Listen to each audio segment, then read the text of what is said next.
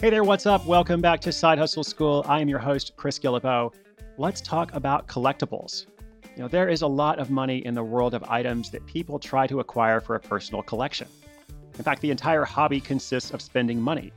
If you collect dollhouses or baseball cards or stamps, or just about anything that you don't physically acquire yourself, perhaps like collecting rocks or something, the way you advance in your hobby is by spending money. Now, this lends itself well to the world of side hustles. Today's story highlights the collectible known as 6-scale miniature figures from movies and television. I actually didn't know much about this hobby or collectible at all, but in Asia, it's a billion-dollar industry. It's caught on in the US and elsewhere, and one retail store manager in Kansas has found a way to profit from it by using his skills as a craftsman that he developed long ago. I'm going to do a shout out to our sponsor, and I'll be right back with that story.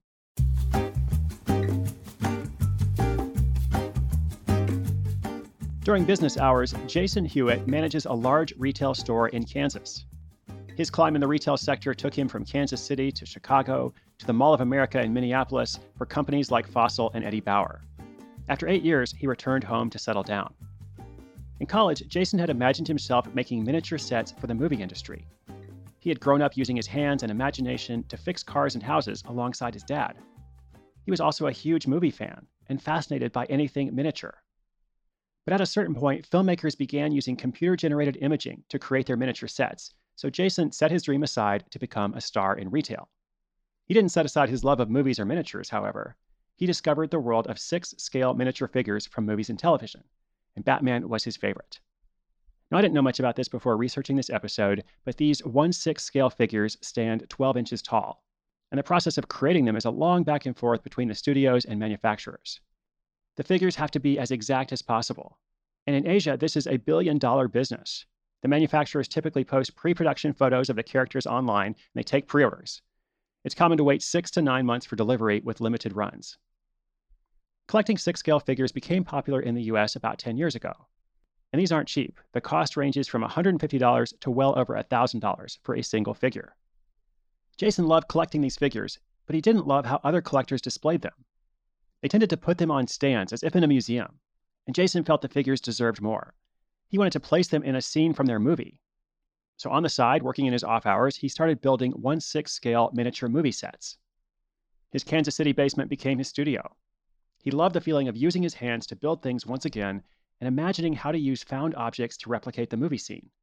The plumbing and electrical aisles at home improvement stores became an adventure in reimagining how one thing could be used for another. He called these displays dioramas.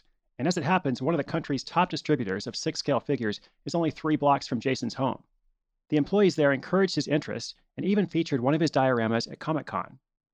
Jason also posted photos of his creations on Instagram. And this caught the eye of other collectors who asked him to create scenes for them. His first commission was for the holding cell scene from The Dark Knight, which prompted 4 more holding cell orders within 5 days from other customers who saw the photos online. Jason says his basement became an assembly line. Because all the figures are 12 inches tall, he knows the proportions for each scene exactly. It usually takes him 2 weeks to a month to complete a diorama, and he currently has a 4-month waiting list. Thankfully, collectors are used to pre-orders and long wait times for the figures themselves, so they don't balk at waiting for their scenes from Jason. He collects a deposit to secure a customer's place in line. Jason invites customer input, but he also makes it clear that he has final creative license. Once a scene is completed, Jason sends it to the customer. He asks them to place the figure in the scene, take a photo, and post it on Facebook. Once he sees the figure in the set he designed, he considers the scene a wrap. Jason's dioramas cost an average of $300. Right now, he has more work than he can handle, and he doesn't want his side hustle to take over his personal time, so he's content to let customers find him through word of mouth, Facebook, or Instagram. In fact, he doesn't even have a website, although he may consider it in 2018 because he's been invited to have a booth at a popular maker's fair. On a personal note, he and his wife are trying to have a baby, and his side hustle profits are going toward medical expenses in hopes of increasing their chances. It wasn't the way he initially expected, but with this money-making side hustle, Jason's big dream of making miniature movie sets has come true.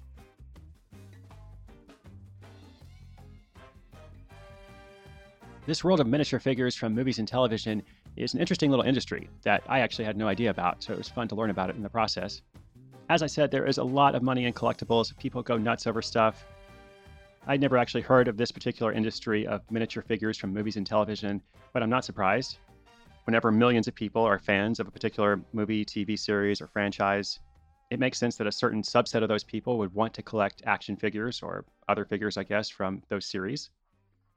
So congrats to Jason for finding his niche in that little world. I also like this comment from him about using his hands. This was from our notes for the story. He said, it feels so good to be using my hands and creativity to make things again. It balances out my life perfectly. Because as I mentioned, when he was a kid and a teenager, he loved growing up fixing things. But then he started this career in retail management, and that kind of went by the wayside. So people start side hustles for all kinds of different reasons. And in this case, one of his main motivations is to do something that uses his hands and creativity. It just so happens he's also making a nice side income from it. So that's fantastic. And then lastly, just a reminder, you don't have to scale your side hustle. Like in this case, Jason doesn't want more customers, at least not right now.